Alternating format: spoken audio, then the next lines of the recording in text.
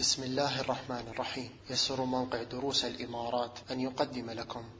أعوذ بالله من الشيطان الرجيم. بسم الله الرحمن الرحيم. تبارك الذي بيده الملك وهو على كل شيء قدير. الذي خلق الموت والحياة ليبلوكم أيكم أحسن عملا وهو العزيز الغفور. الذي خلق 7 سماوات طباقا ما ترى في خلق الرحمن من تفاوت فارجع البصر هل ترى من فطور ثم ارجع البصر كرتين ينقلب إليك البصر خاسئا وهو حسير. ولقد زينا السماء الدنيا بمصابيح وجعلناها رجوما للشياطين وأعتدنا لهم عذاب السعير. وللذين كفروا بربهم عذاب جهنم وبئس المصير. إذا ألقوا فيها سمعوا لها شهيقا وهي تفور تكاد تميز من الغيظ كلما ألقي فيها فوج سألهم خزنتها ألم يأتكم نذير. قالوا بلى قد جاءنا نذير فكذبنا وقلنا ما نزل الله من شيء إن أنتم إلا في ضلال كبير. وقالوا لو كنا نسمع أو نعقل ما كنا في أصحاب السعير. فاعترفوا بذنبهم فسحقا لأصحاب السعير. إن الذين يخشون ربهم بالغيب لهم مغفرة وأجر كبير. وأسروا قولكم أو اجهروا به إنه عليم بذات الصدور. ألا يعلم من خلق وهو اللطيف الخبير. هو الذي جعل لكم الأرض ذلولا فامشوا في مناكبها وكلوا من رزقه وإليه النشور. بسم الله الرحمن الرحيم. إن الحمد لله نحمده ونستعينه ونستغفره ونعوذ بالله من شرور أنفسنا ومن سيئات أعمالنا. من يهده الله فلا مضل له ومن يضلل فلا هادي له. وأشهد أن لا إله إلا الله وحده لا شريك له وأشهد أن محمدا عبده ورسوله صلى الله وسلم وبارك عليه وعلى آله وأصحابه وسلم تسليما كثيرا مزيدا. رب اشرح لي صدري ويسر لي أمري واحلل عقدة من لساني يفقه قولي. أسأل الله العظيم رب العرش العظيم ويرزقني وإياكم علما نافعا وعملا صالحا وقلبا خاشعا ودعاء مستجابا إن ربي سميع مجيب.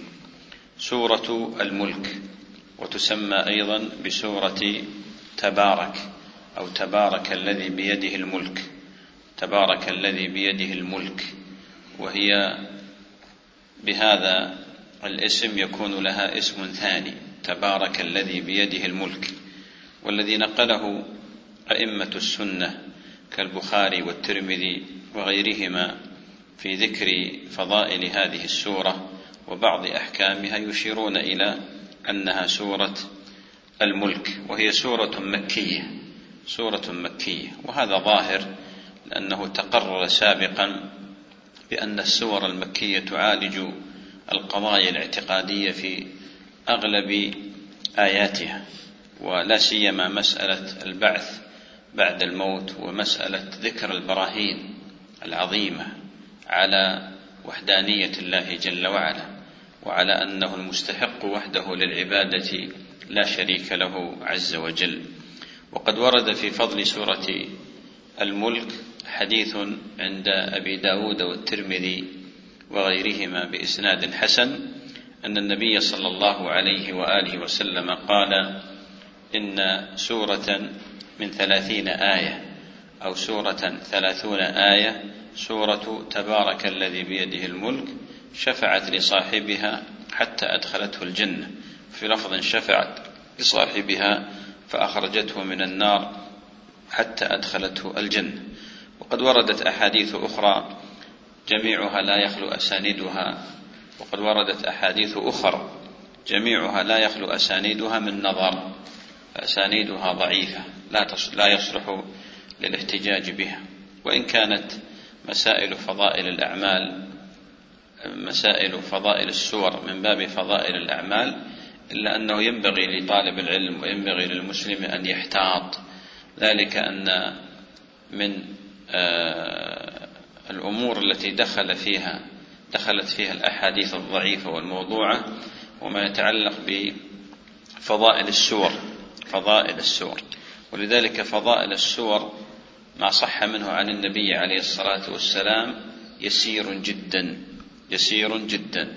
وسبب الكذب في هذا أن بعض العباد أو بعض من لا فقه له أخذوا يضعون الأحاديث في فضائل السور، قالوا حتى نرد الناس إلى القرآن. ولذلك تعجب حينما ترى العدد الكبير من الأحاديث الواردة في فضائل السور، وغالبها مكذوب مصنوع مختلق لا يصح مرفوعا إلى النبي صلى الله عليه وآله وسلم. بل قال عبد الله بن المبارك وغيره من أهل العلم إن هذا من وضع الزنادق. قال مؤمل: سمعت رجلا يحدث في فضيلة سورة كذا في المدائن، قال فسألته فقلت له: من حدثك بهذا؟ قال: حدثني شيخ في البصرة وهو حي. قال فذهبت إليه فوجدته يحدث في فضائل سورة كذا وكذا، فقلت: من حدثك في هذا؟ من حدثك بهذا الحديث عن أبي بن كعب؟ يقول عن فلان عن فلان عن أبي بن كعب. فقال: حدثني شيخ في الكوفة. قال فذهبت إليه فسألته: من حدثك في فضيلة سورة كذا وكذا عن أبي بن كعب؟ قال: لم يحدثني أحد. قال: طيب من أين لك هذا؟ ولا منين جبت الحديث هذا؟ قال: رأيت الناس انشغلوا عن القرآن فأردت أن أردهم إلى القرآن. رأيت الناس انشغلوا عن القرآن فأردت أن أردهم. ولذلك ميسر بن أبي ميسرة كان يضع فضائل السور عن عكرمة عن ابن عباس، فقيل له في ذلك فقال: رأيت الناس انشغلوا بفقه أبي حنيفة فأردت أن أردهم إلى القرآن. فقيل له: هذا كذب. قال: أنا أكذب للنبي لا على النبي صلى الله عليه وسلم، وأنا أكذب لأجل النبي. ولا شك أن هذا والعياذ بالله من كبائر الذنوب وعظائم الآثام. فقد صح عن النبي صلى الله عليه وآله وسلم أنه قال: من كذب علي متعمدا فليتبوأ مقعده من النار، ومن لم يرضه ما ورد في النصوص في القرآن والسنة فلا أرضاه الله. يقول جل وعلا: فذكر بالقرآن من يخاف وعيد. لذلك ينبغي الحذر والشيطان قد يأتي إلى بعض الناس فيزين لهم سوء العمل فيظنونه حسنا، يقول هذا كذب على النبي صلى الله عليه وسلم. ولأجل هذا تجد عشرات بل مئات الأحاديث المكذوبة على النبي صلى الله عليه وسلم في فضائل السور، فتنبهوا لها، تنبهوا لها. ولذلك فضائل السور يسيرة جدا، الفضائل في السور يسيرة وفي الآيات موجود. وهذا لا يعني عدم فضيلة هذه السور، لا، لكن نحن نقصد بالثابت عن النبي عليه الصلاة والسلام. وإلا هذا القرآن هو كلام الله جل وعلا، منزل غير مخلوق، منه بدأ وإليه يعود. الحرف فيه بحسنة. يقول النبي صلى الله عليه وآله وسلم: لا أقول ألف لام ميم حرف، ولكن ألف حرف ولام حرف وميم حرف. هذه فضائل القرآن. هذا القرآن بهذه الصورة يعلم الإنسان فضل هذا الكتاب العظيم. سورة الملك هي سورة مكية كما هو ظاهر، موضوعها حوار مع أهل الإشراك وأهل الكفران، وبيان عاقبة أمرهم وخسارة عملهم حينما لم يؤمنوا بالنذير الذي بعثه الله جل وعلا، ولم يؤمنوا بالكتاب، مع أن الله جل وعلا أعطاهم البراهين على وحدانيته والآيات والمعجزات على صدق نبيه صلى الله عليه وآله وسلم. ولذلك ربنا جل وعلا أكثر من ذكر بعض آياته الكونية التي تشير إلى عظمته سبحانه وتعالى. يقول الحق سبحانه: تبارك الذي بيده الملك وهو على كل شيء قدير. تبارك قيل تفعل من البركة، تفعل من البركة، وهذا من اختصاص الرب جل وعلا، فلا يجوز إطلاق تبارك على أحد غير الله جل وعلا. أما مبارك فلا بأس، يقال مبارك، لأن هذا مما يجوز مشاركة الخلق مع الرب جل وعلا في مبارك من مفاعل. أما تبارك وهي من التفعل فهذه من اختصاص الرب جل وعلا، فلا يجوز إشراك غيره معه. وقيل بأن تبارك معناها على، قيل تبارك من العلو على وارتفع، وقيل تبارك تقدس، وقيل تبارك يعني اسمه الذي يؤخذ منه البركة، إذا تبارك تفعل من البركة. تبارك الذي بيده الملك، والملك هنا معناه السلطان، فالله جل وعلا بيده ملك السماوات والأرض وما بينهما وإليه المصير جل وعلا وتقدس، وهو الملك سبحانه وتعالى. وملك الله جل وعلا ملك مطلق لا نقص فيه بوجه من الوجوه، والله جل وعلا أعطى خلقه ملكا، لكن ملكهم ناقص، ملك الخلق فيه نقص، فيه عجز. أما ملك الله جل وعلا فملك مطلق لا نقص فيه بوجه من الوجوه. تبارك الذي بيده الملك وهو على كل شيء قدير. تقدس وتعاظم هذا الرب جل وعلا الذي بيده الملك، بيده السلطان، الذي قهر المخلوقات بقوته سبحانه وتعالى سلطانه، وهو على كل شيء قدير سبحانه وتعالى، يفعل ما يشاء ويختار، وما كان لعباده الخيرة إلا بمشيئة الله سبحانه وعز. الذي خلق الموت والحياة، الآن بدأ يفرع ويشير إلى أن هذا الذي تبارك وتعالى وتقدس وارتفع والذي بيده الملك شأنه الذي خلق الموت والحياة ليبلوكم أيكم أحسن عملا، وهو العزيز الغفور. الذي خلق الموت والحياة، الذي خلق الموت والحياة. هذه الآية فيها إثبات أن الموت والحياة خلق من خلق الله جل وعلا، وتقديم الموت على الحياة إشارة إلى أن الله جل وعلا خلق الموت قبل الحياة، كما قال جل وعلا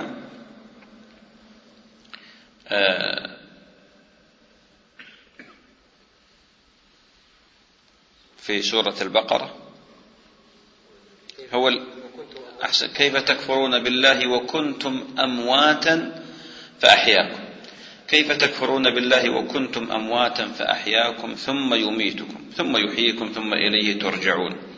ففي هذا الدليل على أن الله جل وعلا خلق الموت قبل الحياة، وقالوا بأن الأصل أن الله تعالى خلق الناس أمواتا ثم أحياهم بعد ذلك. وقيل خلق الموت والحياة، تقديم الموت على الحياة إنما هو من طريقة القرآن، لأن بعض أهل العلم قالوا بأن الأصل الحياة، فالناس أحياهم الله جل وعلا ثم أماتهم، والذي يظهر بأن الموت هو الذي الموت خلق قبل الحياة، فالأصل أن الناس أموات ثم أحياهم الله جل وعلا ثم أماتهم ثم يحييهم، كما جاء تصريحه في أكثر من موضع من القرآن العظيم، الذي خلق الموت والحياة.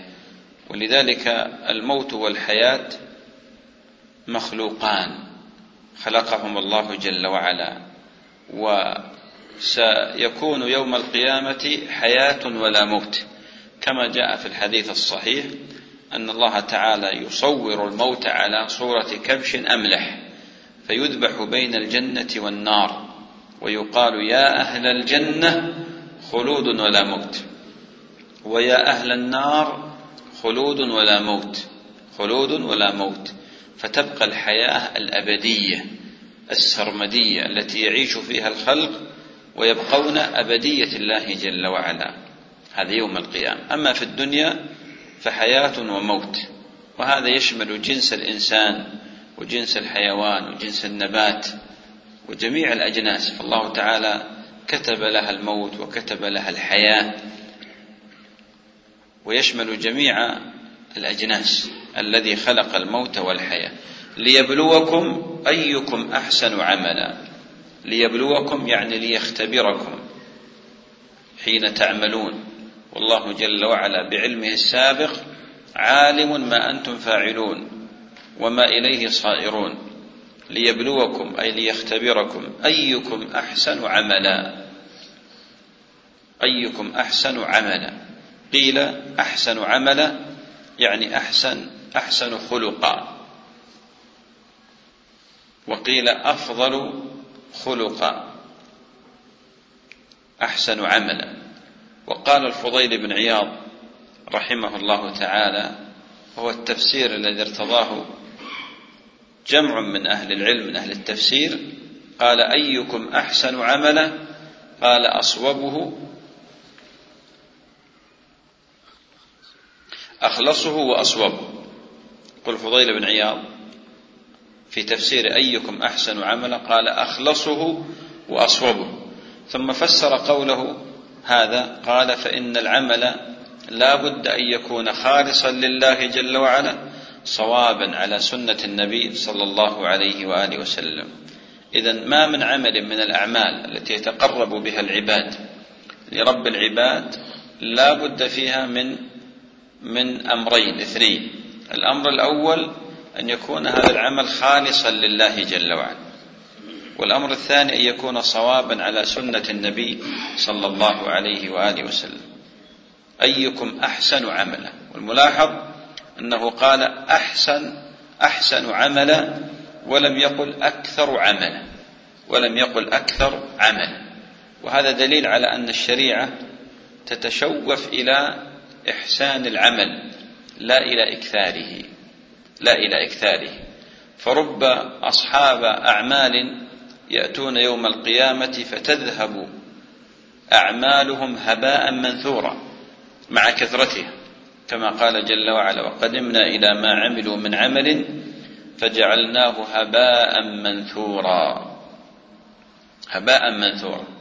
ولذلك ربنا جل وعلا يدعو إلى إحسان العمل، يدعو إلى إحسان العمل، وهذا هو منهج النبي صلى الله عليه وآله وسلم.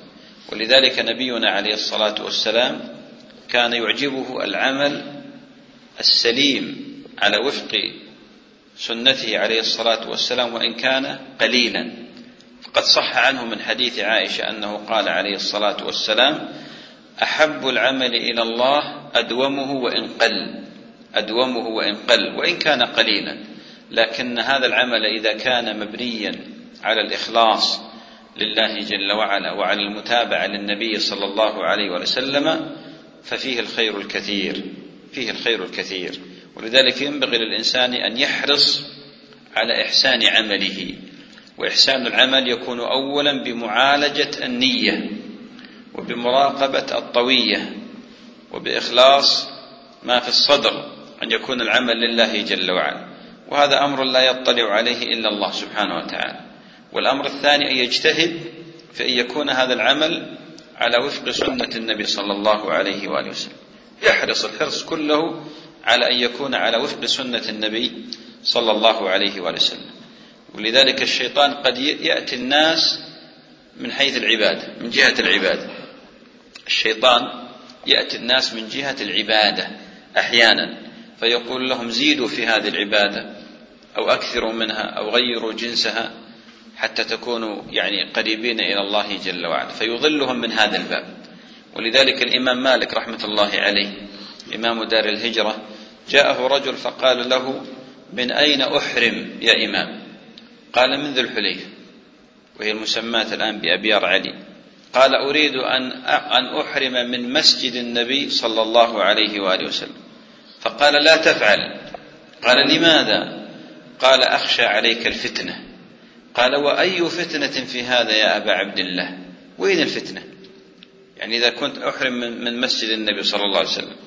فتلا عليه قول الله جل وعلا: فليحذر الذين يخالفون عن أمره أن تصيبهم فتنة أو يصيبهم عذاب أليم. ولذلك انظر كيف أتى الشيطان مثل هذا الإنسان فحبب إليه تغيير صورة العمل. النبي عليه الصلاة والسلام لو كان خيرا لفعل الإحرام من مسجده، لكنه لم يحرم إلا من ذي الحليفة. وذكر أيضا عن بعض أئمة السلف أن رجلا قام يصلي بعد العصر فجذبه بثوبه وقال: اجلس. فقال: ولماذا؟ قال: هذه لم تثبت عن النبي عليه الصلاة والسلام. فقال له: أترى أن يعذبني الله جل وعلا على هذه الصلاة؟ ترى بأن الله يعذبني على هذه الصلاة؟ قال: لا، ولكن يعذبك على مخالفتك النبي صلى الله عليه وآله وسلم. كانوا يشددون في هذا تشديد كبير وعظيم. ولذلك الإنسان يحرص أن يكون عمله وفق ما ثبت عن النبي عليه الصلاة والسلام. والقائل عليه الصلاة والسلام: من أحدث في أمرنا هذا ما ليس منه فهو رد. فكل من أتى بأمر ديني على غير سنة النبي صلى الله عليه وآله وسلم وعلى غير طريقته فهو مردود عليه. من أحدث في أمرنا هذا، من عمل عملا ليس عليه أمرنا فهو رد. وكان النبي عليه الصلاة والسلام يقول: عليكم بسنتي وسنة الخلفاء الراشدين المهديين، عضوا عليها بالنواجذ، وإياكم ومحدثات الأمور، فإن كل محدثة بدعة، كل بدعة ضلالة، وكل ضلالة في النار. جاءت هذه الزيادة بإسناد صحيح. والمقصود أن الإنسان ينبغي له أن يحسن العمل. فكم من أناس جاءوا بأعمال كثيرة فذهبت. لماذا؟ لأن لم تكن على وفق سنة النبي صلى الله عليه وآله وسلم. اجتهد الإنسان في هذا ويبحث، وإن خفي عليه أمر سأل أهل العلم. لذلك النبي عليه الصلاة والسلام قال: صلوا كما رأيتموني أصلي. كان يقول: خذوا عني مناسككم. الآن انظر في صلاة أغلب الناس تجدها على غير سنة النبي عليه الصلاة والسلام، فيها مخالفات كثيرة جدا. هذه الصلاة التي هي الركن الثاني من أركان الإسلام، ومع ذلك يخالف الناس فيها مخالفات عظيمة، نسأل الله العافية والسلام. فالحرص على اتباع السنة في ذلك.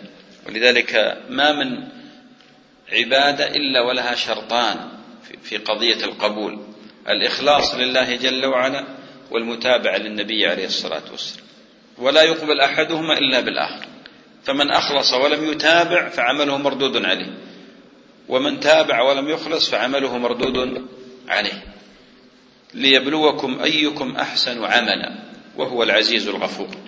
وختم الآية بهذين الاسمين في إشارة إلى عزته وغلبته جل وعلا، وأنه سبحانه وتعالى غفار لمن تاب وآمن. ثم ذكر جل وعلا أيضا عن نفسه سبحانه وعز أنه خلق الموت والحياة، وأيضا خلق 7 سماوات طباقا. الذي خلق 7 سماوات طباقا، خلق 7 سماوات طباقا، طباقا يعني طبقا فوق طبق. وهل هذه السماوات ال7 التي جاءت النصوص بذكر عددها وأنها 7 سماوات متطابقة يعني بعضها فوق بعض، أم بينهما أمد وبينهما مسافة؟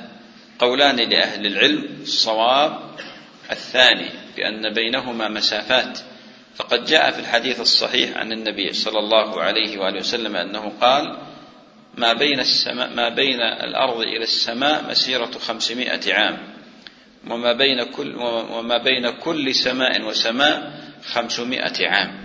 فدل هذا على أن هذه السماوات ليست مبنية على بعض، مركبة بعضها على بعض، وإنما هي طبقا عن طبق، فهي سماء ثم تأتي بعدها سماء بمسافات طويلة.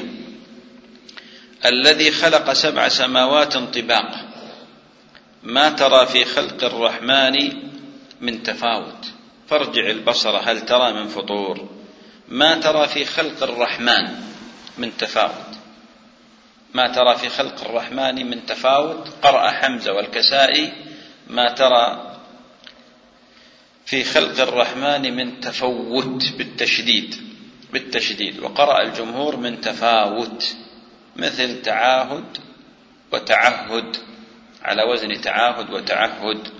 ما ترى في خلق الرحمن من تفاوت، فارجع البصر هل ترى من فطور. والسؤال هنا: هل خلق الله جل وعلا كله ليس بينه تفاوت؟ هنا يقول: ما ترى في خلق الرحمن، والخلق هنا يشمل جميع مخلوقات الله جل وعلا. والجواب بأن خلق الله جل وعلا بينه تفاوت، ولذلك مما اختص الله جل وعلا نفسه به الجمع بين المتناقضين والتفريق بين المتماثلين، هذا من التفاوت. كذلك التفاوت في الخلق، فهذا قصير وهذا طويل، وهذا أحمر وهذا أسود، وهذا غني وهذا فقير. وكذلك التفاوت في غير جنس الإنسان، فهناك تفاوت. لكن هنا المراد ما ترى في خلق الرحمن يعني للسماوات، ما ترى في خلق الرحمن يعني للسماوات، بدليل ما بعده، وهو ما ورد في الأمر بالنظر إلى هذه السماوات العلى.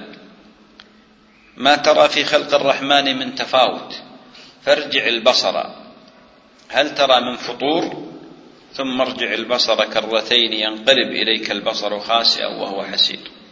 يعني يا أيها الإنسان انظر في هذه السماوات العجيبة، هل ترى فيها من تفاوت؟ هل ترى فيها من شقوق؟ هل ترى فيها من خلل؟ ما ترى في خلق الرحمن من تفاوت. ثم قال جل وعلا: فارجع البصر هل ترى من فطور، يعني شقوق وخلل في هذه السماوات. ثم قال: ثم ارجع البصر كرتين، يعني مرة بعد مرة، ينقلب إليك البصر خاسئا وهو حسير، يعني يرجع إليك البصر خاسئا يعني ذليلا، وقيل مبعدا من أن يصل إلى شيء في هذه السماوات فيه خلل يمكن أن يراه، من قول العرب: اخسأ للكلب، يقول اخسأ يعني ابعد، إذا طردوا الكلب قالوا اخسأ، فمن الإبعاد. ينقلب إليك البصر خاسئا ذليلا وهو حسير، يعني كليل وتعب من شدة النظر والتأمل في محاولة وجود شيء من هذا الخلل في هذه السماوات، ولن يستطيع ولن يصل إلى شيء من ذلك. ثم ارجع البصر كرتين، يعني مرتين، مرة بعد مرة، ينقلب إليك البصر خاسئا وهو حسير. فبعدما ذكر الله جل وعلا عظمة خلقه، وأن هذه السماوات من خلقه سبحانه وتعالى، وبناها بلا عمد، وأنه حال التأمل لا يجد الإنسان فيها شيئا من الخلل ولا من الشقوق، بين جل وعلا هذه السماء الدنيا. قال: ولقد زينا السماء الدنيا بمصابيح وجعلناها رجوما للشياطين وأعتدنا لهم عذاب السعير. ولقد زينا السماء الدنيا، إذن ربنا جل وعلا ذكر لنا ما هو مشاهد، لأن السماء الثانية والثالثة والرابعة والخامسة والسادسة والسابعة من الغيب، فنحن نؤمن بهذه السماوات الست لأنها غائبة عنا، نؤمن بأن الله جل وعلا خلق 7 سماوات. أما السماء الدنيا فنحن نشاهدها، ولذلك زينها ربنا جل وعلا بمصابيح، وهذه المصابيح هي النجوم، وهذه الكواكب جعلها الله جل وعلا زينة لهذه السماء. وهل هي معلقة في السماء أم هي ما بين السماء والأرض؟ هذا محل خلاف عند أهل العلم. ولقد زينا السماء الدنيا بمصابيح وجعلناها رجوما للشياطين. قال قتادة وغيره: خلق الله النجوم ل3 أمور: أولا زينة للسماء الدنيا، وثانيا رجوما للشياطين، وثالثا علامات يهتدى بها في ظلمات البر والبحر. ولقد زينا السماء الدنيا بمصابيح، ولذلك هذه السماء لو لم تكن فيها هذه المصابيح لكانت موحشة، لا سيما في الليل، موحشة ينظر الإنسان إلى سواد، لكن الله تعالى زينها بهذه النجوم، وجعل هذه النجوم منورة تضيء وهي جميلة، تدخل السرور على الإنسان إذا تأملها. قال: وجعلناها رجوما للشياطين. جعلناها الضمير راجع إلى جنس النجوم، ولكن لا إلى أعيانها، لا إلى عين النجم، وإنما إلى جنس النجوم، لأن النجوم ليست كلها ترجم الشياطين، وإنما الذي يرجم الشياطين نجوم منها أو من هذه النجوم، وقيل من بعض النجوم، يعني تصدر شهابا حارقا منها، وليست كلها هي التي ترجم الشياطين. وهذا صحيح، لأنه لو رجمت الشياطين جنس هذه النجوم، لو رجمت الشياطين لما بقي نجم، ولذلك منها وليست بأعيانها. وأعتدنا لهم عذاب السعير. هنا جاء الالتفات إلى الشياطين، عفوا إلى الكافرين، وقيل هنا ليس فيها التفات، وإنما وأعتدنا لهم عذاب السعير المقصود بالشياطين الذين يسترقون السمع فتخطفهم هذه الشهب ويكون مصيرهم عذاب جهنم وبئس المصير. ومعلوم بأن الشياطين كما جاء في الحديث يركب بعضها على بعض. قال سفيان أحد رواة الحديث هكذا، ووضع أصابعه على بعض هكذا، فيرقون إلى السماء ليسترقوا السمع. فالله جل وعلا إذا أمر بالأمر أخذت الملائكة وكان لها خضعانا وتستمع إلى الأمر، فإذا استرقت الشياطين بعض هذا الأمر أنزلته إلى الساحر أو إلى الكاهن. إذا نجت من الرجم فيكذب معها الكاهن أو الساحر 100 كذبة، 100 كذبة كما جاء في الأحاديث وفي الآثار الواردة في هذا الباب. يقول جل وعلا: وللذين كفروا بربهم عذاب جهنم وبئس المصير. وللذين كفروا بربهم، قالوا هذا فيه ترجيح لأحد القولين السابقين على أن قول الله جل وعلا: واعتدنا لهم عذاب السعير، المقصود به الشياطين، المقصود بهم الشياطين. وللذين كفروا بربهم عذاب جهنم وبئس المصير، وهذا مصير الكافرين، فمصير الكفار النار. وللذين كفروا بربهم، كفروا برسله وبأنبيائه، كفروا بكتابه وكفروا باليوم الآخر، عذاب جهنم وبئس المصير. إذا ألقوا فيها سمعوا لها شهيقا وهي تفور. هذا من وصف النار، أعاذنا الله وإياكم من النار. إذا ألقي الكفار في النار سمعوا لها شهيقا، والشهيق هو صوت الصدر وليس صوت الحلق، صوت الصدر وليس صوت الحلق. أما صوت الحلق فيسمى على حسب جنس المصوت، فالحمار يقال له نهيق، وغيره له كل جنس له مسمى. المقصود هنا إذا ألقوا فيها سمعوا لها شهيقا، فالنار لها شهيق وهو صوت الصدر عند الإنسان. إذا ألقوا فيها سمعوا لها شهيقا وهي تفور، يعني تغلي. قال سفيان وغيره: كأنها قدر يغلي بحب قليل، يعني إذا جئت بقدر فيه ماء يغلي ووضعت فيه حب قليل، فانظر كيف حال هذا الحب مع هذا الماء الذي بلغ درجة الغليان. وهي تفور يعني تتقلب في أهلها وفي العذاب لأهلها. قال جل وعلا: تكاد تميز من الغيظ. تكاد تميز من الغيظ يعني من شدة حنقها على الكافرين. تكاد تميز يعني تتقطع، ولذلك النار يأكل بعضها بعضا، فهي تنتظر أصحابها. نعوذ بالله من النار، تنتظر أصحابها. تكاد تميز من الغيظ. كلما ألقي فيها فوج سألهم خزنتها ألم يأتكم نذير؟ ألم يأتكم نذير؟ ولذلك النار لا يدخلها أصحابها دفعة واحدة، وإنما يدخلونها أفواجا أفواجا، كما قال جل وعلا في آية أخرى: كلما دخلت أمة لعنت أختها حتى إذا اداركوا فيها جميعا قالت أخراهم لأولاهم. وهنا يقول جل وعلا: كلما ألقي فيها فوج سألهم خزنتها ألم يأتكم نذير.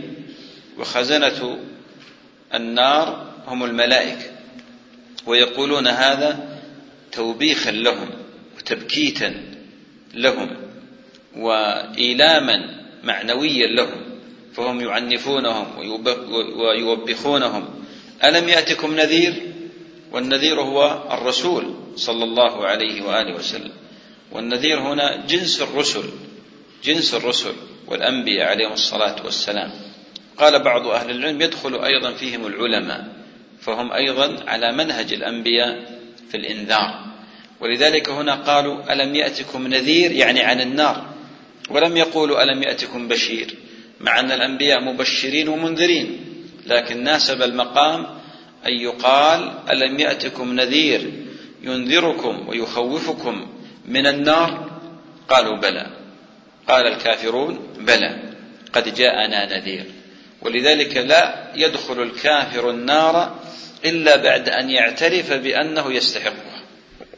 صح ذلك عن النبي عليه الصلاة والسلام أن الكافر لا يدخل النار إلا بعد أن يعذر، يعني يأتي ويقول نعم أنا أستحق النار، نسأل الله العافية والسلام.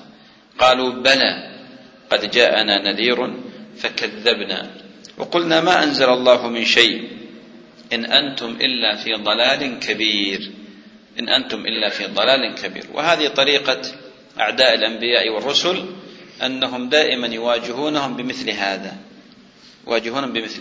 ما جاء يعني ما أنزل الله من شيء إن أنتم إلا بشر مثلنا ساحر مجنون، وهكذا الدعاوى الكثيرة التي كانوا يواجهون بها الأنبياء ويعارضون دعوتهم، يعارضون دعوة الأنبياء ودعوة المرسلين، فكذبوا الأنبياء والمرسلين على رغم ما جاءوا به من الأدلة والبراهين على وحدانية الله وعلى أن الله جل وعلا يبعث من في القبور، لكنهم كذبوا. قالوا بلى قد جاءنا نذير فكذبنا وقلنا ما نزل الله من شيء إن أنتم إلا في ضلال كبير، يعني يتهمون الأنبياء أنهم في ضلال، في عماية، في انحراف. ثم وقالوا لو كنا نسمع أو نعقل ما كنا في أصحاب السعير فاعترفوا بذنبهم فسحقا لأصحاب السعير. وقالوا لو كنا نسمع أو نعقل، هم نفوا السمع والعقل عن أنفسهم، لكنهم يسمعون وأعطاهم الله جل وعلا عقلا. فماذا يكون المعنى لو كنا نسمع؟ سماع استجابة، أحسنت، سماع قبول، يعني ما كنا نسمع سماع قبول وسماع استجابة، يعني يسمعون ولا ينصاعون.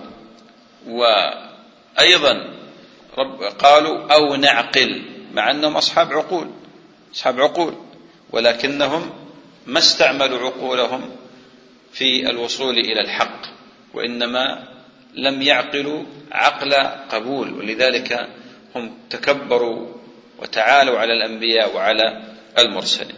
ولذلك ربنا جل وعلا كثيرا ما يذكر عنهم بأنهم ليسوا بأصحاب عقول ولا قلوب ولا أعين ولا أبصار، مع أنهم لهم أعطاهم الله جل وعلا هذه الحواس وهذه الجوارح، كما قال جل وعلا ولقد ذرأنا لجهنم كثيرا من الجن والإنس لهم قلوب لا يعقلون بها ولهم أعين لا يبصرون بها ولهم آذان لا يسمعون بها أولئك كالأنعام بل هم أضل.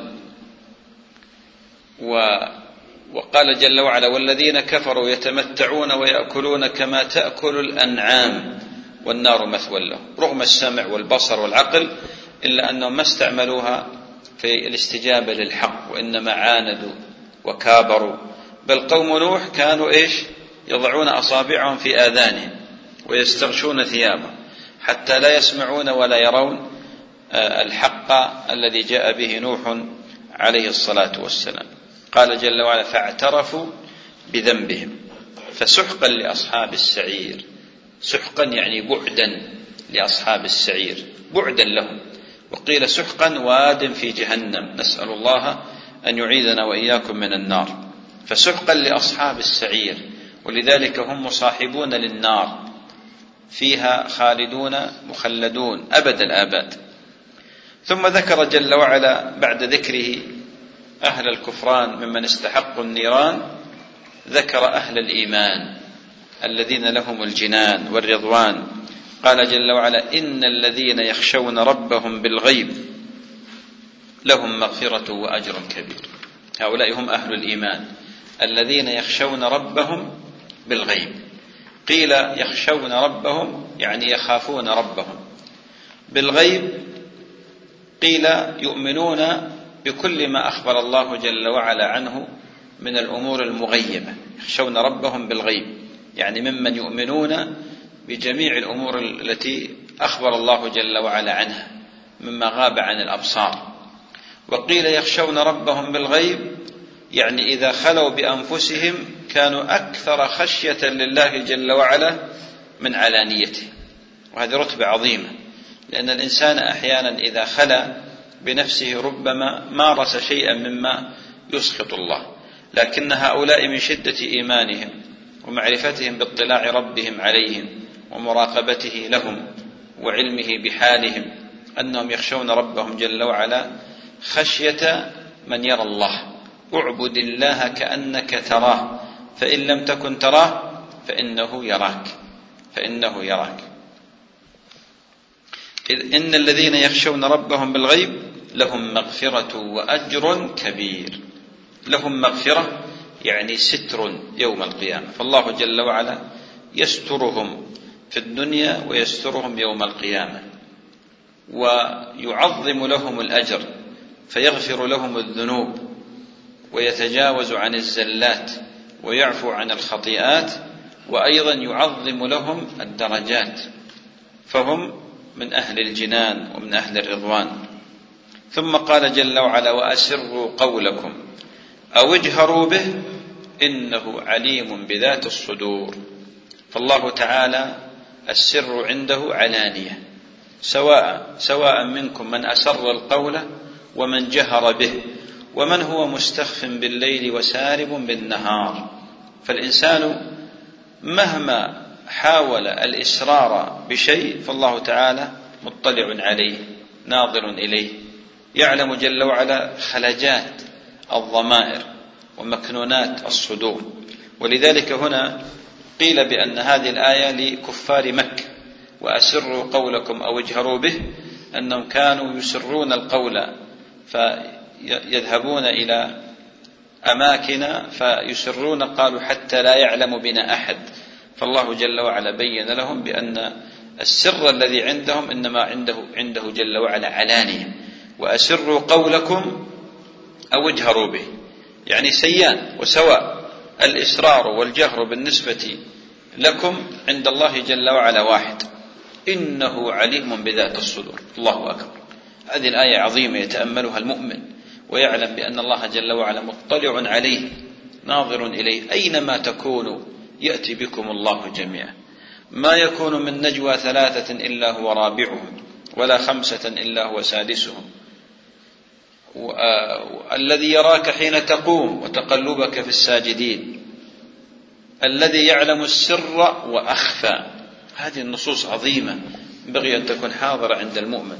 ولذلك مهما خلى المؤمن بنفسه فدائما هو يراقب الله سبحانه وتعالى، ويعلم بأن الله مطلع عليه، وأن الله جل وعلا يعلم خلجات النفس وما يخفيه الضمير من الواردات التي ترد على القلوب وعلى الخواطر. وأسروا قولكم أو اجهروا به إنه عليم بذات الصدور، يعني بما في القلوب، بما في الصدور والضمائر. ألا يعلم من خلق وهو اللطيف الخبير؟ فالله جل وعلا هو الخالق، وهو الذي برأ الخليقة، وهو الذي ذرأها، وهو الذي أنشأها. ألا يعلم جل وعلا ما في نفوسهم وفي صدورهم؟ ألا يعلم من خلق وهو اللطيف الخبير؟ ولذلك هنا ختم الآية وذيلها بهذين الاسمين، اسم اللطيف واسم الخبير جل وعلا. اللطيف بعباده سبحانه وتعالى، الخبير بأحوالهم والخبير بأمورهم، وما تكنه نفوسهم تخفيه ضمائرهم وما تتحدث به خواطرهم. فالله جل وعلا خبير بذلك، لا يخفى عليه من عباده خافية. إذا كان السر عنده علانية فكيف بمن يسر؟ إذا كان السر الذي في الصدور عنده علانية فكيف بمن يحاول أن يسر إلى شخص آخر بأمر يعتقد بأن الله جل وعلا لا يطلع عليه؟ ألا يعلم من خلق وهو اللطيف الخبير. ثم ذكر الله جل وعلا منته لعباده وتفضله عليهم جل وعلا بأشياء كثيرة، وهذا من أعظم الحوار الذي يمكن أن يقال لمن لم يؤمن بالله جل وعلا واليوم الآخر. أولا هذه المنة العظيمة بتذليل الأرض للعباد. يقول جل وعلا: هو الذي جعل لكم الأرض ذلولا فامشوا في مناكبها وكلوا من رزقه وإليه النشور. هذا من أعظم المنن، هو الذي جعل لكم الأرض ذلولا. فالله تعالى خلق الأرض وذللها للعباد، ذللها للعباد. هو الذي جعل، ما قال خلق، لأن الجعل كما ذكرت هنا يراد به إيش؟ ذكرتها لكم مسألة سابقة.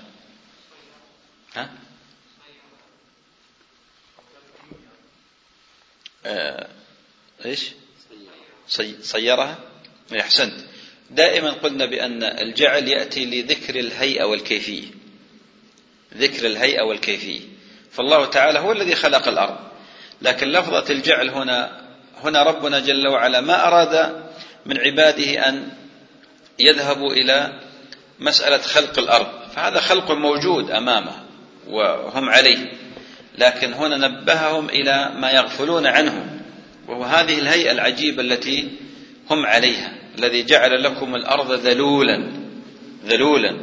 ونحن في القرون المتأخرة بعد ثبات كروية الأرض وأنها على شكل الكرة، وثبتت هذا بأمور مادية كثيرة، يزيد المؤمن إيمانا بأن الله تعالى جعل هذه الأرض مبسوطة للعباد، ميسرة مسهلة، بسطها لهم ويسرها لهم، ولذلك رغم كرويتها ومع ذلك يكون الإنسان مستقرا عليها ثابتا عليها، يمشي ويقعد ويستلقي وينام ويعمل ويذهب ويأتي ولا يشعر بهذه الكروية.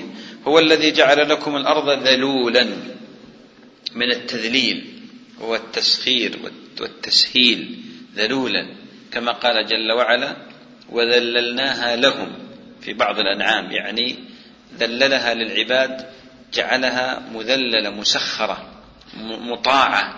مطاعة. هو الذي جعل لكم الأرض ذلولا فامشوا في مناكبها وكلوا من رزقه وإليه النشور. فامشوا في مناكبها، قيل مناكبها، المناكب هنا الجبال، هذا أحد أوجه التفسير، وقيل مناكبها طرقاتها، والقول الثالث قالوا أطرافها. وفامشوا في مناكبها يعني في أطرافها. في أطرافها هو القول الذي عليه جماعة من أهل العلم من أهل التحقيق من أهل التفسير، بدليل أن منكبي الإنسان طرفه، قال منكبي الإنسان طرفه. فامشوا في مناكبها وكلوا من رزقه وإليه النشور، وهنا نسب الرزق إليه جل وعلا، ولذلك استودع الله جل وعلا هذه الأرض رزقا للإنسان، ولذلك أغلب ما يحصل عليه الإنسان من الرزق إنما هو من الأرض، حتى المعادن استودعها الله جل وعلا الأرض، النقدين الذهب والفضة، والآن البترول مثلا من أعظم نعم الله جل وعلا، وهو مستودع في باطن الأرض، النبات كذلك، بل حتى الحجر والصخر قد يستخرج من الأرض فيصنع ويحول إلى أمور يعني صناعات تحويلية كما يقولون. فامشوا في مناكبها وكلوا من رزقه، وهذا فيه دليل على الأمر بالسعي في اكتساب الرزق، لأن الله تعالى قال فامشوا في مناكبها وكلوا من رزقه وإليه النشور. ولذلك ينبغي السعي في طلب الرزق، وجعل الله جل وعلا الرزق في هذه الأرض، ولذلك قال عمر وغيره من سد له باب من أبواب الرزق فلينتقل إلى بلد آخر، فإن الله جل وعلا قدر للإنسان أرزاقا قد يكون في أماكن معينة محددة، ولذلك ينبغي السعي في هذه الأرض وطلب الرزق وعدم الخمول والكسل والاتكال. فكل من يعني لم يستطع الارتزاق في بلد انتقل إلى بلد آخر. وكم من إنسان عاش فقيرا في بلده فلما انتقل اغتنى. أنا أعلم أشخاص أعرفهم جيدا كانوا من أصعب الناس معيشة في بلدانه، وقدر الله أن ينتقلوا قصرا وليس طوعا واختيارا بل قهرا إلى بلاد أخرى، وكانوا كارهين فاغتنوا غناء لو كانوا يعلمون أنهم يصلون إلى هذا لهاجروا من قديم الزمان. المقصود بأنه ينبغي الرحلة أيضا في طلب الرزق كما ينبغي الرحلة في طلب العلم، ينتقل الإنسان في طلب الرزق فيحصل خيرا، هذا إن لم يرزق في بلده. ولذلك السلف الصالح رحمهم الله تعالى صنفوا مصنفات في مسألة طلب الرزق والمعيشة. فمحمد بن الحسن صاحب أبي حنيفة رحمة الله عليه له كتاب في هذا. هناك كتاب أيضا لأحد العلماء اسمه فلان الحبشي أيضا له في مسألة التجارة وطلب الرزق، تطالع وتنظر. والأئمة أيضا من أهل التحقيق لهم كلام جميل في هذا، ينظر أيضا ويقرأ فيه. ولذلك العلماء أيضا تكلموا في أفضل المكاسب ما هي أفضل المكاسب، فبعضهم ذهب إلى التجارة، قالوا أفضل المكاسب التجارة، لأن الله تعالى أمر بالضرب في الأرض كما في سورة المزمل وسيأتي معنا. وبعضهم قال أفضل التجارة الزراعة، أفضل التجارة قالوا الزراعة لأن نفعها متعدي. وبعضهم قال الصناعة، ولكل قول دليل. وفرق بعض العلماء بين مكاسب النبي صلى الله عليه وسلم ومكاسب غيره من البشر. لعلنا إن شاء الله في سورة المزمل سنقف عندها إن شاء الله، نتكلم حول هذه المسألة.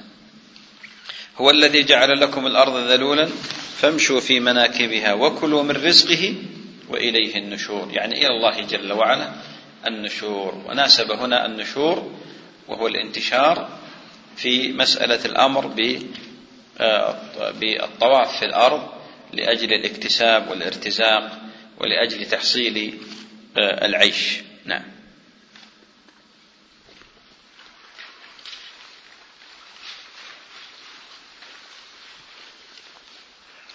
أأمنتم من في السماء أن يخسف بكم الأرض فإذا هي تمور أم أمنتم من في السماء أن يرسل عليكم حاصبا فستعلمون كيف نذير.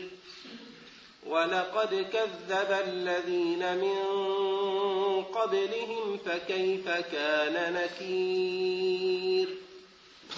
أولم يروا إلى الطير فوقهم صافات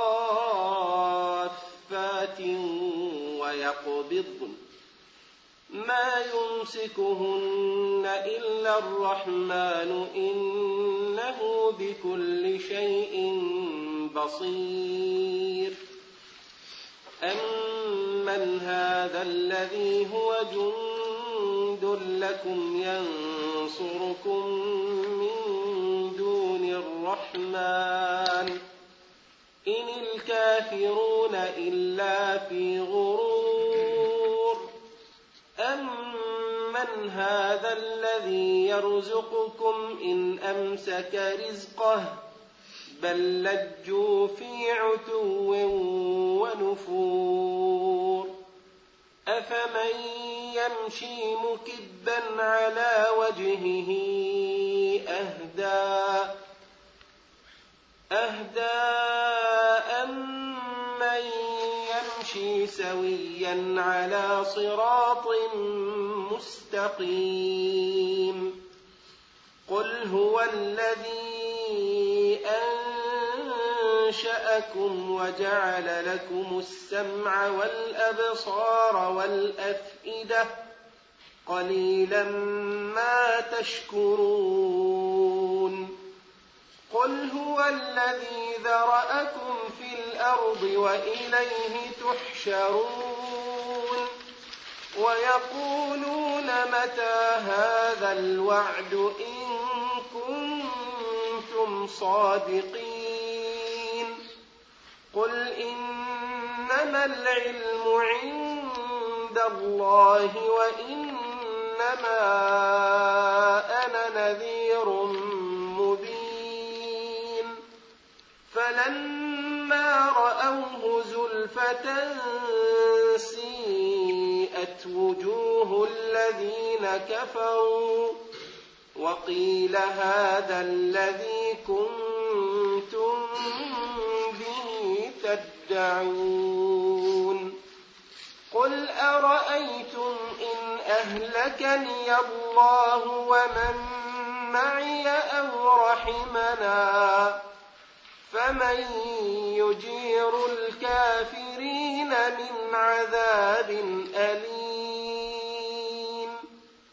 قل هو الرحمن آمنا به وعليه توكلنا فستعلمون من هو في ضلال مبين قل أرأيتم إن أصبح ماؤكم غورا فمن يأتيكم بماء معين. أحسنت. هنا في هذا المقطع آيات فيها تهديد شديد للمشركين المعاندين. يقول جل وعلا: أأمنتم من في السماء أن يخسف بكم الأرض فإذا هي تمور. يقول كثير من أهل العلم أن في هذه الآيات تقدير، وهي قل يا محمد لهؤلاء المشركين: أأمنتم، يعني هل أنتم في أمان أن يخسف الله جل وعلا بكم الأرض فإذا هي تمور. أأمنتم من في السماء، أأمنتم من في السماء. وهذه من الأدلة التي فيها إثبات علو الله جل وعلا على عباده، وأنه سبحانه وتعالى مستو على عرشه فوق سماواته بائن من خلقه، وهو معهم بعلمه ونصره وتأييده جل وعلا. أأمنتم من في السماء أن يخسف بكم الأرض فإذا هي تمور. وهنا تحذير شديد لهؤلاء المشركين، وأن الله جل وعلا قادر على أن يخسف بهم الأرض فإذا هي تمور وتذهب وتضطرب وترتجف بأهلها. ثم قال: أأمنتم من في السماء أن يرسل عليكم حاصبا. والحاصب هي الريح الشديدة التي تحمل الحصباء، تحمل الحجارة، كما بعثها الله جل وعلا على قوم كافرين حيث عذبهم سبحانه وتعالى بهذه الريح العاصف التي تحمل الحجارة، وكانت عذابا عليهم. أأمنتم من في السماء أن يرسل عليكم حاصبا فستعلمون كيف نذير. ستعلمون بعد هذا العذاب كيفية هذه النذارة التي بعث الله جل وعلا بها أنبياءه ورسله. ثم قال جل وعلا: ولقد كذب الذين من قبلهم فكيف كان نكير. انظروا إلى من كان قبلكم ممن كذب بآيات الله جل وعلا، كيف كان نكير، يعني كيف كان العذاب الذي جاءهم. فمنهم من أغرق الله جل وعلا، ومنهم من خسف الله به الأرض وبهم الأرض، ومنهم من بعث عليهم عذاب يوم الظلة، ومنهم من أرسل عليهم الطوفان، وشتى أنواع العذاب. وهذا تهديد لقريش، لكن الله تعالى رحم عباده، كما قال سبحانه: ولو يؤاخذ الله الناس الآية يقول: ولو يؤاخذ الله الناس بما كسبوا ما ترك على ظهرها من دابة. والله تعالى رحيم بعباده، ولذلك هذه الأمة مرحومة بهذا النبي الكريم صلى الله عليه وآله وسلم. ولقد كذب الذين من قبلهم فكيف كان نكير. كيف كان نكير. لذلك الأنبياء عليهم الصلاة والسلام كانوا يذكرون أقوامهم بمن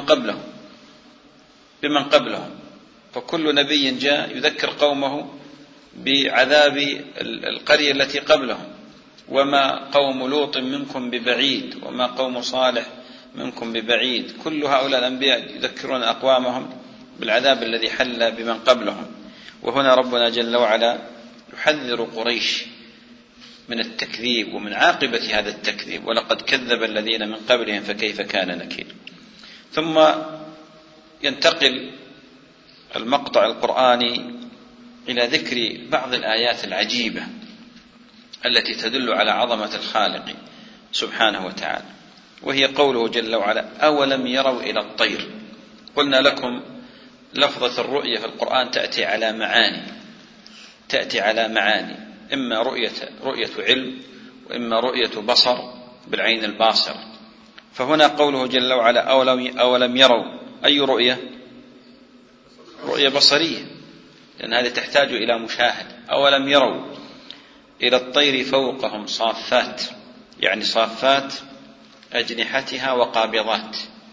ولذلك نجد الطير وهي آية من آيات الله جل وعلا، رغم خفته وصغر حجمه، إلا أن الله جل وعلا مكنه من الطيران وأعطاه هذه الصفة وبهذه الأجنحة الرقيقة الخفيفة. وهذه الأجنحة إما أن تكون ممدودة أو إما أن تكون صافة، ويستعملها الطير أحيانا، إما أن ينشرها وإما أن يصفها. أولم يروا إلى الطير فوقهم صافات ويقبضن، ولذلك الطائر أحيانا إذا أراد النزول قبض جناحه أو أحدث شيئا من الحركات في جناحه. ومثل الطير الآن الطائرات العجيبة هذه، الطائرات التي في جو السماء هذه ما يمسكهن إلا الرحمن. هذه آية من آيات الله جل وعلا، هذا الخلق والعبادة إلى صنعها وإلى ابتكارها، وهي من جنس الطيور، أخذت من عملية طيران الطير ونزوله، ولذلك هي آية من آيات الله جل وعلا. أولم يروا إلى الطير فوقهم صافات ويقبضن ما يمسكهن إلا الرحمن، ما يمسكهن إلا الرحمن إنه بكل شيء بصير. فهذه قدرة الله وقوته جل وعلا التي سخرها ويسرها لعباده. ثم يقول جل وعلا في سؤال إنكاري، يقول سبحانه: أمن هذا الذي هو جند لكم ينصركم من دون الرحمن إن الكافرون إلا في غرور. ما هذا الذي هو جند لكم ينصركم من دون الرحمن؟ هم هؤلاء الذين عبدوا هذه الآلهة من دون الله جل وعلا واستمدوا منها النصر والقوة والغلبة. هذه ليست بشيء أمام قوة الله وقدرة الله جل وعلا، فهي خلق من خلق الله، مربوب مصنوع مدبر. أمن هذا الذي هو جند لكم ينصركم من دون الرحمن إن الكافرون إلا في غرور. هؤلاء الكفار في غرور وفي تيه. ثم قال جل وعلا: أمن هذا الذي يرزقكم إن أمسك رزقه بل لجوا في عتو ونفور. أمن هذا الذي يرزقكم إن أمسك رزقه، فالله جل وعلا لو أمسك الرزق عن العباد لهلكوا. ثم قال جل وعلا: بل لجوا في عتو ونفور. هؤلاء متمردون، كلما جاءهم الأنبياء والرسل بالآيات والبراهين، وكلما وقفوا أمام الأمور التي هي من مقتضى العقل وهي تدرك من الأمور البديهية، ومع ذلك يعرضون ويدبرون ويتيهون غرورا وكبرا. بل لجوا في عتو ونفور، في كبر وصدود عن الحق. ثم قال جل وعلا: أفمن يمشي مكبا على وجهه أهدى أم من يمشي سويا على صراط مستقيم. هذا مثل ضربه الله جل وعلا للمؤمن والكافر، فيقول جل وعلا: أفمن يمشي مكبا على وجهه أهدى أم من يمشي سويا على صراط مستقيم. الآن أيهم الذي أهدى؟ الذي نزل رأسه وبدنه في الأرض ويمشي في طريق هكذا منكسا رأسه عند قدمه ولا يلتفت يمينا ولا يسارا، هو الذي يسلم، أم الذي يمشي سويا مستقيما يتلفت التفات الحذر حتى يصل إلى النهاية؟ أيهما الذي أهدى؟ الجواب واضح، أن الذي يمشي مستقيما رافع الرأس هو الذي على الهداية. ولذلك الكافر حاله منكس رأسه صاد عن الطريق الصحيح، غير ملتفت إلى سماع الأصوات التي تدله على الخير وتهديه إلى الطريق الصحيح، تبين له مآلات هذا الطريق، بخلاف المؤمن الذي يستمع ويحذر فهو في أمان بإذن الله جل وعلا. أفمن يمشي سويا أفمن يمشي مكبا على وجهه أهدى أم من يمشي سويا على صراط مستقيم. ولذلك الكافر يوم القيامة يحشر على وجهه، الكافر يحشر على وجهه يوم القيامة. جاء في حديث أنس أن رجلا سأل النبي صلى الله عليه وسلم: كيف يمشي الكافر على وجهه؟ فقال: الذي خلقه يمشي على رجليه هو قادر على أن يحشره ماشيا على وجهه، وهذا على الحقيقة يمشي على وجهه يوم القيامة. احشروا الذين ظلموا وأزواجهم وما كانوا يعبدون من دون الله فاهدوهم إلى صراط الجحيم وقفوهم إنهم مسؤولون ما لكم لا تناصرون بل هم اليوم مستسلمون. فالكافر يحشر يوم القيامة على وجهه. احشروا الذين ظلموا وأزواجهم. والآيات في حشر الظلمة والكفر يوم القيامة كثيرة، لكن هنا جاء في الحديث ما يبين بأن هذا المثل على الحقيقة يوم القيامة، بأنه يمشي على وجهه، نسأل الله العافية والسلام. أفمن يمشي مكبا على وجه أهدى أم من يمشي سويا على صراط مستقيم. هذا مثل عجيب لأهل الإيمان ولأهل الكفران. ففرق بين هذين، ففرق بين الكافر وبين المؤمن. ثم قال جل وعلا: قل هو الذي أنشأكم وجعل لكم السمع والأبصار والأفئدة قليلا ما تشكرون. قل هو الذي أنشأكم، هو الذي ابتدأ خلقكم، أوجدكم من العدم. قل هو الذي أنشأكم وجعل لكم السمع والأبصار والأفئدة قليلا ما تشكرون. كم باقي؟ طيب نكمل بعد الأذان إن شاء الله. بسم الله الرحمن الرحيم. يقول الله جل وعلا: قل هو الذي أنشأكم وجعل لكم السمع والأبصار والأفئدة قليلا ما تشكرون. هذه الآية فيها بيان فضل الله جل وعلا على عباده، وأنه هو الذي خلقهم وجعل لهم السمع والأبصار والأفئدة. التنصيص على هذه الثلاثة لأنها هي في الحقيقة أصل الفهم بالنسبة للإنسان، وهي من الحواس. السمع والبصر من الحواس التي يحتاج إليها الإنسان لمعرفة الحق وبيانه، ولا سيما إذا ذهبت كلها فيصبح الإنسان غير مكلف، خاصة إذا ذهب العقل، لأن الأفئدة هنا قيل العقول. وأما السمع والبصر فهما حاستان مهمتان يحتاجهما الإنسان، ولذلك ربنا جل وعلا أنعم على عباده بهاتين الحاستين، وهما من أعظم الحواس التي يستطيع الإنسان من خلالها فهم الحق. ولا يعني بالضرورة ذهاب أحدهما عدم فهم الحق والمراد، لا، وإنما إذا اجتمع ذهاب كلها أصبح الإنسان غير مكلف، وهو السمع والبصر والعقل. ثم قال جل وعلا: قل هو الذي ذرأكم في الأرض وإليه تحشرون. ربنا جل وعلا الذي خلق خلقه وزعهم في هذه الأرض ونشرهم فيها، وقادر على حشرهم سبحانه وتعالى وجمعهم في يوم لا ريب فيه، كما تضافرت بذلك النصوص. يقول جل وعلا: ويقولون متى هذا الوعد إن كنتم صادقين. يعني يقول كفار مكة، وقيل يقول جميع الكفار الذين عارضوا الأنبياء وعاندوا المرسلين، يقولون متى هذا الوعد، لأنهم مكذبون بيوم القيامة. متى هذا الوعد؟ يعني هذا اليوم الذي يجمع الله فيه الأولين والآخرين، إن كنتم صادقين. فيأتي الجواب: قل يا محمد إنما العلم عند الله وإنما أنا نذير مبين. وهذا فيه دليل على أن النبي عليه الصلاة والسلام لا يعلم موعد يوم القيامة، فلا يعلم متى الساعة.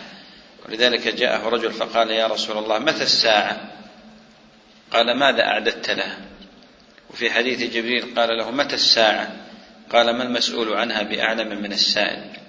ولذلك علم الساعة من اختصاص الرب جل وعلا، من الأمور التي اختص الله جل وعلا علمه بها، فلم يطلع عليها ملكا مقربا ولا نبيا مرسلا. قل إنما العلم عند الله وإنما أنا نذير مبين. إنما أنا نذير مبين، يعني ليست مهمتي أن أبين لكم متى الساعة، لكن مهمتي أن أنذركم الساعة وأبين لكم علاماته، وأبين لكم ما يكون في يوم القيامة وما هو الجزاء. قال جل وعلا: فلما رأوه زلفة سيئت وجوه الذين كفروا وقيل هذا الذي كنتم به تدعون. وكأن الفاء هنا فجائية، يعني أن الله تعالى لم يمهلهم حتى إذا ماتوا تفاجؤوا فرأوا الساعة. ولذلك هم ماذا يقولون؟ يقولون ما لبثنا إلا ساعة من نهار، كأن الدنيا عندهم ساعة من النهار، ساعة من النهار. ويذكرونهم يوم القيامة أنهم عاشوا أياما، 10 أيام أو 10 ليال، لكن الله تعالى أكذبهم وبين بأن هذه الحياة الدنيا إنما كانت قصيرة بالنسبة لهم. ولذلك فلما رأوه زلفة، يعني يوم القيامة، والزلفة هنا مقرب يعني القريب، سميت مزدلفة بهذا الاسم لازدلافها لقربها من منى. فلما رأوه زلفة سيئت وجوه الذين كفروا، يعني ظهر فيها السوء والعياذ بالله، لأن الوجوه يوم القيامة قسمان: وجوه مسفرة ووجوه عليها غبرة نعوذ بالله. ووجوه أهل الإيمان مسفرة من الإسفار، ووجوه أهل الكفران عليها غبرة وعليها قترة وعليها سواد عظيم من سوء ما يرون. فلما رأوه زلفة سيئت وجوه الذين كفروا وقيل هذا الذي كنتم به تدعون. هذا اليوم الذي كنتم تعاندون الأنبياء والرسل، تزعمون بأنكم غير مبعوثين، هذا الذي كنتم به تدعون، يعني هذا الذي كان الأنبياء عليهم الصلاة والسلام يدعونكم إلى الحذر منه والخوف منه. قل أرأيتم إن أهلكني الله ومن معي أو رحمنا فمن يجير الكافرين من عذاب أليم. يعني قل يا محمد لهؤلاء المشركين: إن أماتني الله جل وعلا ومن معي من أتباعي أو رحمنا فلم يمتنا وأبقانا فمن يجير الكافرين من عذاب أليم. يعني سواء ذهبنا عنكم بالموت أو بقينا مرحومين بينكم، فمن الذي يجيركم من العذاب؟ وهذا فيه تبرؤ من النبي عليه الصلاة والسلام من هؤلاء المشركين، وبيان بأنه إنما هو نذير مبين، وأنه لا يملك لهم من الله شيء، وإنما يؤدي مهمة ورسالة. ثم قال: قل هو الرحمن آمنا به وعليه توكلنا فستعلمون من هو في ضلال مبين. هنا جاء رد لهم الجواب، قال: قل هو الرحمن. قل أرأيتم إن أهلكني الله ومن معي أو رحمنا فمن يجير الكافرين من عذاب أليم. قل هو الرحمن آمنا به وعليه توكلنا فستعلمون. وهذا تهديد من النبي عليه الصلاة والسلام لهم بأن الموعد يوم القيامة، وستعلمون من هو الضال من المهتدي. ثم قال جل وعلا: قل أرأيتم إن أصبح ماؤكم غورا فمن يأتيكم بماء معين. يعني لو ذهب هذا الماء الذي هو مصدر حياتكم وأصبحت هذه الآبار غورا ناشفة جافة ليس فيها شيء، من الذي يأتيكم بماء معين؟ من الذي يرزقكم هذا الماء؟ إنه الله رب العالمين. وهذا الحوار حوار مخاطب للوجدان ومخاطب للعقول، فالله جل وعلا يأمر نبيه عليه الصلاة والسلام بمحاورتهم بمثل هذا الأسلوب الذي فيه قناعة، فيه إقناع لهم، ومع ذلك ما زادهم هذا الأمر إلا استكبارا ونفورا، نسأل الله العافية والسلامة. بهذا تم تفسير سورة الملك. نسأل الله جل وعلا لنا ولكم العلم النافع والعمل الصالح. قل السائل: ورد في الحديث النهي عن كسب الحجام، فما هو حكم من يمتهن هذه المهنة وما حكم من يحجم عنده؟ أولا بالنسبة للحديث الوارد أن النبي عليه الصلاة والسلام قال: حجم كسب الحجام خبيث، عند أبي داود وغيره بإسناد صحيح. والمقصود الخبيث هنا الرديء وليس المحرم، الرديء، لأن الخبث يطلق على معنيين: يطلق على معنى التحريم ويطلق على معنى الرداء. والدليل على كونه رديئا أن النبي صلى الله عليه وسلم احتجم عند رجل من الصحابة وأعطاه دينارا أعطاه دينارا، فدل هذا على أن الخبث هنا إيش؟ الرداءة وليس التحريم. ولذلك لو احترف الإنسان حرفة الحجامة فلا بأس، لكن حرفة ليست شريفة، وإنما من الحرف الوضيعة التي نص أهل العلم على أنها من الحرف الوضيعة. والمسلم مطالب بأن يكتسب أو يحترف أفضل الحرف، هذا المسلم مطالب بهذا. ولذلك الكسب كسب حلال لكنه رديء. نرجو توضيح مسألة العارية التي رخص فيها رسول الله صلى الله عليه وسلم في مسألة البيوع. إذا كان الأخ يقصد العارية المقصود فيها العارية اللي واردة في قول الله جل وعلا: أرأيت الذي يكذب بالدين فذلك الذي يدعو اليتيم ولا يحض على طعام المسكين فويل للمصلين الذين هم عن صلاتهم ساهون الذين هم يراءون ويمنعون الماعون. والماعون هنا قال ابن مسعود وغيره: والفأس والدلو والكأس والماعون المعروف. هذه من الأمور التي يحتاجها الناس، لأن ليس كل أحد يستطيع توفير مثل هذه الأمور، ولذلك الناس يعين بعضهم بعضا وينفع بعضهم بعضا. فالعارية من عقود التبرعات، يسمونها من عقود التبرعات التي يؤجر عليه الإنسان. ولا ينبغي للإنسان أن يمنع الإعارة. والنبي صلى الله عليه وسلم استعار أدراعا من صفوان بن أمية بعد فتح مكة، استعار من أدراع. ووردت حديث كثيرة أيضا. في حديث أن امرأة مخزومية كانت تستعير المتاع وتجحده فقطع النبي صلى الله عليه وسلم يدها. المقصود بأن العارية لها أحكام، فإذا الإنسان طلبه جاره أو صديقه أو أحد من أرحامه شيئا لينتفع به فلا بأس. والعارية مضمونة، يعني الإنسان إذا تعدى في هذه العارية أتلفها أو وضعها في مكان فتلفت أو استعملها استعمال يضر بها أو استعمال لا يليق بها، يعني في غير جنسها، فيضمن. أما إذا تلفت بآفة سماوية أو بآفة أرضية وليس له يد فيها فلا يضمن، لأن من عقود التبرعات.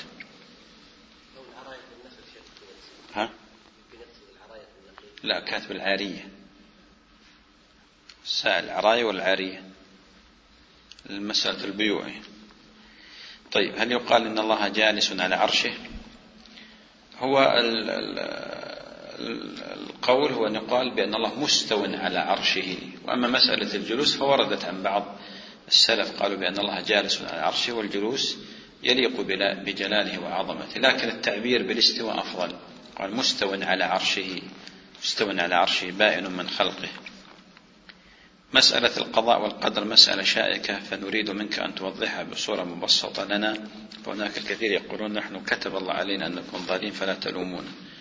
الوقت ما يسمح الظاهر، لكن عموما الإيمان بالقدر أحد أركان الإيمان الست، والتي لا يصح إسلام شخص ولا إيمانه إلا بالإيمان بالقدر.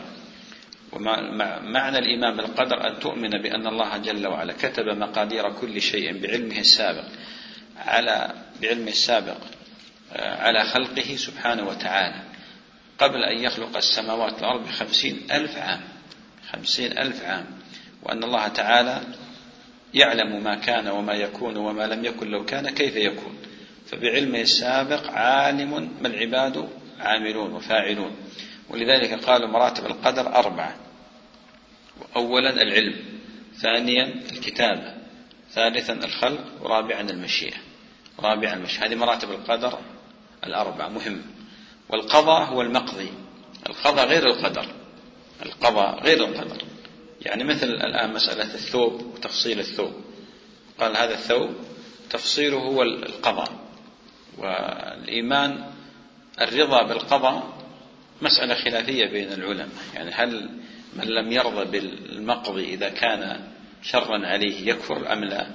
الصواب أنه لا يكفر، لأنه لا يجب الرضا بالقضاء. أما الإيمان بالقدر فهو واجب، ولذلك لا يؤمن أحد بالله رب العالمين إذا لم يؤمن بالقدر. وجميع الطوائف والملل تؤمن بالقدر من أهل الكتاب، فاليهود والنصارى يؤمنون بالقدر، ويعرفون بأن الله مقدر الأمور. ولذلك الاحتجاج بالقدر على المعصية هذا شأن المشركين، كما قال جل وعلا عنهم: قالوا لو شاء الله ما أشركنا ولا آباؤنا. هذا شأن المشركين، شأن المشرك. ولذلك الإنسان هداه الله النجدين وأخفى عنه هذه الأمور. لذلك ما أحد يطلع على عمله، ما يدري عمله المستقبل. ولذلك الإنسان يعمل وقل اعملوا فسيرى الله عملكم ورسوله. ولا يجوز للإنسان أن يحتج بالقدر على المعصية، ويجوز الاحتجاج بالقدر على المصيبة. يعني مثلا يقال سوى حادث، قال قدر الله عليه ذلك، هذا ما في شيء. لكن يزني يقول والله قدر الله عليه الزنا، هذا ما يجوز، هذا شأن المشركين. مثل قصة عمر لما جاء برجل سارق فوضع بين يديه فقال: لماذا سرقت؟ قال: يا أمير المؤمنين هذا قدر الله عليه، كيف تقطعني وقد قدر الله عليه السرقة؟ فقطع يده وقال: نحن قدر الله أن نقطع يدك أيضا. أي نعم. فالمقصود بأن الإنسان لا يجوز، وهذا من تسويل الشيطان ومن توهينه ومن كيده ومكره بابن آدم، يقول والله ما دام أن الله مقدر عليك. طيب إيش دراك أن الله قدر عليك الشر، قدر عليك أنك من أهل النار؟ لا، أنت الآن اعتقد بأن الله قدر لك الخير وهداك الإسلام وتكون من أهل الجنة إن شاء الله، فاعمل عمل أهل الجنة. على العموم المسألة يعني أوسع من هذا، لكن هذا اقتضاب الجواب. قلتم أن المقصود بقول تعالى: ما ترى في خلق الرحمن من تفاوت أي السماوات السبع، فكيف نؤمر بتكرار النظر فيها أي السماوات، وقد قلتم أن السماوات الست غيب عنه. لا، المقصود بالسماء الدنيا. ما ترى في خلق الرحمن من تفاوت، نتكلم عن السماء الدنيا المشاهدة. نحن ما قلنا أنه ينظر في جميع السماوات، قلنا المغيبات هذه نؤمن بها لأن ما نراها. أما الظاهرة المشاهدة فهذه يجب النظر فيها والتأمل. نعم.